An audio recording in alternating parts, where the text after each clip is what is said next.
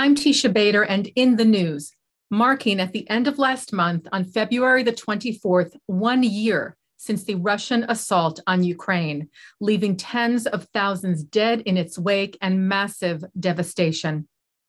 Rabbi Moshe Azman is the chief rabbi of Ukraine, where he has been working tirelessly since the beginning of the Russian onslaught to help the people of Ukraine, to help the Jewish community, bringing food and medicine and other vital necessities to those in need, and doing everything he can to mobilize the world to do its part. Rabbi Azman speaks to us today from Washington, where he has been holding meetings with senior government officials, including members of Congress and Jewish community leaders, about how they can help the people of Ukraine in this ongoing crisis. Rabbi Azman, thank you so much for being here. We appreciate it. It's a great honor. Thank you. Shalom Aleichem. Thank you. How have your meetings been going? You've been in the U.S. now for the whole week. What are you hearing? What is the response you're hearing, and what is the message that you're carrying to those you meet with? First of all, it was my first coming to United States after the war beginning. I was all time most of the time I was in Ukraine. Only a few times I dropped up to Israel to connect Israel what's happened to Ukraine, and now I come here. I was in February 24. I was in Kiev because people are very afraid there because they think that Russia will do something for anniversary of the war, and I'll be there. Many people saw me in the social media, in Jewish people and Ukrainian people, and I think my obligation to be there. But after this, I decided to come to United States. I was invited here, and the aim of my visit here is first of all to bring the people to be tired of the war. Just 1 year. And people know only here and all over the world, they tired. They just been tired. It's just 1 year. It's a war, but Ukrainian people in Ukraine, they tired much more. They have so many tragedies from so many thousand people. Some people lost their relatives, so lost their jobs. People lost their hands, legs. It's so many wounded, many killed, many people, and many just most of families have a tragedy. That's what we are Jewish people. We are Rachmonim b'nei Rachmonim. That's why I'm aiming to bring the truth here, to make the people wake up. Why? Because first of all, thanks to American people. Thanks to the American government, American Congress, Senate, what they did during the war, because without American help, the Ukrainians was very hard to resist, to be just to save. It was a miracle. Everybody saw that was a miracle. The Ukrainian, nobody think that Ukraine will be much more, a few days or 1 week will stay after the Russian aggression. This. The second army of the world, it's Ukrainian and the Russian army come inside Ukraine. Everybody, I was there. I saw with my eyes how it began the war. It was terrible, and we didn't know what happened and where to run away people, to evacuate people. Didn't know how to do it. We I saw by my eyes also what happened near the Kiev and Bucha, Irpin, and another cities. That's why I come to be. I'm witness. I'm by myself witness, and my aim. You told just that we bring many humanitarian aid what need the people needed. But the second, I try to bring the truth. That's why I give the interview. I'm not. Before the war, I wasn't a social. No. I didn't like to interview, and I loved to do a work, to teach, to help the people. But after the war began, I understood immediately it's a time to say that, to send the Torah and to be to mobilize to save people. But it's real every day and night we do it, and I thank to God that gave me opportunity to do it, to be in the right place in the right time, and I come here to bring the truth and to thank people and to ask to continue, don't stop, don't be tired, and to continue to help.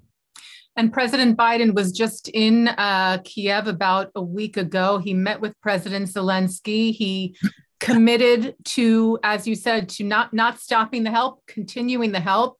Do you feel satisfied with that statement from the White House, from the commitment of the United States? You know, everybody. First of all, I would like to thank the President Biden that he come to Ukraine. I was in Kiev this day. I remember how, and I didn't believe that he come, because it's dangerous to come. It's a war. It's a real war, and the Russians have sent the missiles, and they have what to send. But he didn't afraid. I remember here in Syria, and that's the time that he was. But you know, the people. But people is the people. You know, everybody, and I was right. I hear the voices. People ask me the real questions. Why they have to help, to continue. Why Israel? Many questions is from a difficult sides of the difficult parties, and but no, it's, you know, Ukrainian is best friend of Ukraine now, but I had to refresh. I don't know how to say in English. To refresh the message. You had to reinforce the message. Yes, everybody, and I think I had the wonderful meetings. I had the meetings yesterday with the Senate chief, senators. Chuck Schumer. I had a message and meeting, and in Senate, and for a few congressmen, a few senators, and I tried to find the senators and congressmen it's a minority, but it was against to bring help to continue help to Ukraine. Mm-hmm. And I spoke with some of them, and I explained I'm Jewish people, and I'm not Ukrainian. I'm Jewish people, and I'm Jewish guy, and I'm his rabbi. And I'm not, I say what I see I'm inside, but I say I look inside. I was born in Russia. I was born in Leningrad, and I lived there in Russia. And it was Soviet Union. It was the same country at the time. But until now I don't believe what's happened, what the Russian army do in Ukraine, and they make a war crime. And I say it clear. That's why the people, the hundreds of thousands people, millions, sometimes millions of people in Ukraine saw me by my social media, because I bring the truth from all the world, and Ukrainian I try to bring the tikva, to bring the hope, yes. Hope, the future. Because the people very tired, very tired. Spiritual, but they begin to continue resist, but they don't want to be slavers of Russians. How difficult is that for you, having been born in Russia, and I believe you lived there for the first 20 years or so of your life? How does that impact you personally? For me personally, it's very hard. I told you I didn't believe from the beginning of the war. I was in Anatevka, it's Jewish state, Jewish town we built a few years before that in near the Kiev, and we had there immediately beginning of the war, there thousands of Jewish population from Kiev and around Kiev. They ran to Anatevka because they didn't know where to run, what to do. It was a little bit anarchy, and we took every day we had 500, 700 people a day. But in first days, we didn't know how to evacuate people. I was my children, grandchildren there. and they saw the eyes, and we was attacked every day and night. We was attacked by the missiles, helicopters, artillery. It's real war. Today I remember how I called my community, everybody, at 5 o'clock in the morning. I said, it was night. I said the war started, and we hear the nonsense. I hear is how they started from saw films from the World War II, from the the Nazis. Germany come to Soviet Union. It was June 2022. And then it was 4 o'clock in the morning, and the people saying in the radio, the war began. Wow, it was a terrible word, but I had to tell it to the people by myself, and it was no simple. Yeah, I don't know how. And you lived in Israel you became a chaplain. You were a chaplain in the IDF. You have a very strong connection with Israel, of course. How do you feel about the difficult situation that Israel is in as far as Russia, its presence in Syria and the backing of Iran? It's a complicated situation. Israel has been giving huge amounts of humanitarian aid and also protective gear like flak jackets, but hasn't given arms to Ukraine. The foreign minister, Eli Cohen, who you met with and who you accompanied when he came to Kiev recently, spoke about helping Ukraine develop an alert system, a warning system for incoming rockets, similar to what Israel uses. It's a complicated situation. How do you feel about that, and where do you see it going in the future? Yeah, it's a good question. I from the beginning of the war, I interviewed in television in the Ukraine and in Israel, and I said that I understand people. I said in Ukrainian people, please understand Israel. Israel had this own no simple situation in Syria, and Putin make a difficult situation to Israel by Hezbollah, to use Iran, Hezbollah, and other enemies. And we have to understand Israel. But in the second side, I come to Israel. I spoke with the previous government and spoke with this government. 3 times I met for the elections with Benjamin Netanyahu, and I tried to explain simple things. That I explained them that the Russia was the same Russia it was. It's not so strong. The Ukrainian people that did a very good job. Ukrainian army to show that it's not everybody afraid from a second army war. But the second of all, I said this now it's Russia and Iran. They are not only friends, they are cooperation, they are partners. And that I saw by myself, I saw it's Iran drones come to Ukraine, and I understand that they upgrade the drones there, and tomorrow, they can come to Israel. They can fly to Israel to bomb Israel, and Iran say open that they want to destroy the Jewish state, and we see the Russia pay them by the aircraft, the military aircraft. They pay them by the specialist of the nuclear specialist, the nuclear technology. I said it's open. They open to it now, but that's why Israel can do much more because it's interest of Israel now. First of all, Israel Jewish people have to help to Ukrainian people. That's now and then the Russia wants to do them the genocide. What the Jewish people wasn't. No, we saw it. We knew it. We wasn't.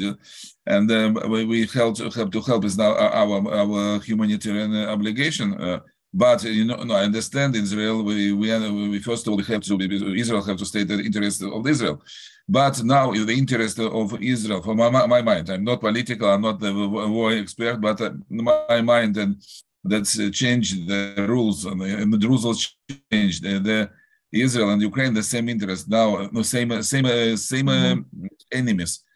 enemies, and I think that a little thing by my words that I come from my heart, they come in inside to people that stayed now in Israel in the government, in the Benjamin Netanyahu. Eli Cohen, that he came, I spoke to him 1 month, was in the Knesset. I met him before he came. I explained him personally too. And he comes. Was very good meeting. I asked. I was in the Minister of Foreign Affairs, in a building when they have a meetings. Two ministers of Foreign Affairs, Ukrainian and Israel. After this, Kuleba, he is the Minister of Foreign Affairs. He come to me and ask me and tell me it's a good meeting. It was a very good meeting, very good, very seriously. And I understand. I don't know in person. I wasn't in the meeting by himself, but I understand that we understood each other, and something moved and something changed. That's why I think Baruch Hashem. I said Baruch Hashem that I a little did what I can. I think everybody has to do what he can. And Rabbi, you've known President Zelensky for several years before he became president. Can you talk about him a little bit for us? Describe what he's like as a person? Well, I do. First of all, I don't know what he. Yes, I personally spoke with him. I knew him. Very good guy. Personally, very good guy. I don't want to say what we spoke. No, it's not. I don't know. It's not good to his personal speak. But I would like to say something. I would like to say, before the elections, I didn't know. Is it good that Jewish guy will be president of the country? Is a with very no good hard situation, economic situation. And maybe after this, he will do something good, no good. Then people said, "Oh, Jewish people, no, it will be anti-Semitic." That's why. But after that, he became a hero that he didn't run away. Absolutely. If then he was elected, 73% of Ukrainians elect him. Now I think it's more than 90, 95, 98% Ukrainians for him, and the parliaments and the governments of the whole world standing and applaud him as a hero. I was very proud of him, and that's why I think it's the Ukrainian people say it's not. We doesn't know it was a Ukrainian president. He ran away, no, but Jewish guy, Jewish. President that he wasn't a professional politic. He was a artist guy that didn't know where he come, but he became a hero of the Ukrainian nation, Jewish nation, and all the world, all free world. Yeah. Rabbi Osman, before I let you go, what would you like people to know about what is happening now in Ukraine? What the experience of the people is in the country and the help that they continue to need. What message do you want to leave us with? First of all, please don't stand away. I think I would like to say a special thing that I told here. I see the Ukrainian struggle, make a struggle not for Ukrainians' life. He stand now behind all the free world. If Ukrainian knows didn't resist, now the Russian tanks could become to Poland, to Europe, and maybe rockets to come to after this to another United States. That's why I think there's obligation all free world to stand with Ukraine. In another side with Russia, who is friends of Russia? It's Iran, Syria, North Korea, and Belarus. The dictators regimes. And all the world stand with Ukraine, and now Israel stayed in Ukraine, and America stayed in Ukraine. Would like to people. We need them much more help to continue help. We need the help, any kind of help. But better to send money to help us, because we spend a lot of money from beginning of the war. And now I don't have time to, for example, to collect money, because we are many volunteers, many my community. We day and night work to save people, to help people, and If somebody would like to help, please come to my website. That's officechiefrabbi.com. I think I don't remember exactly, but officechiefrabbi.com, and donate to us, and we will to be our partners. Please, I said no donate, to be our partners, because I think this is important to people in the United States.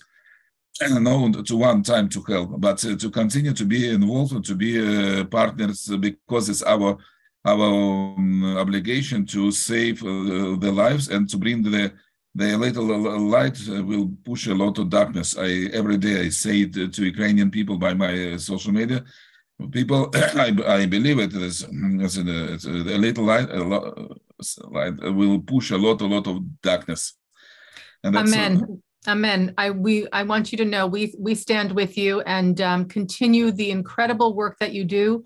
We hope you stay safe. We hope for a peaceful resolution very, very soon for Ukraine and for the Ukrainian people. And just thank you for what you're doing, and for your courage and your generosity. And we appreciate your time and what you're doing every single day. Thank you so much. Thank you, and Purim Sameach to all of you. Purim Sameach. Stay safe. Stay safe, Rabbi. Thank you so much. Rabbi Moshe Azman is Chief Rabbi of Ukraine. We appreciate his time tremendously joining us here on JBS. Thank you, as always, also to our Director Sloan Copeland, Managing Director Dara Golub, Transmissions Manager John McDevitt, Technical Manager Michael Paley, Producer Carol Lilienthal, and thank you for watching In the News.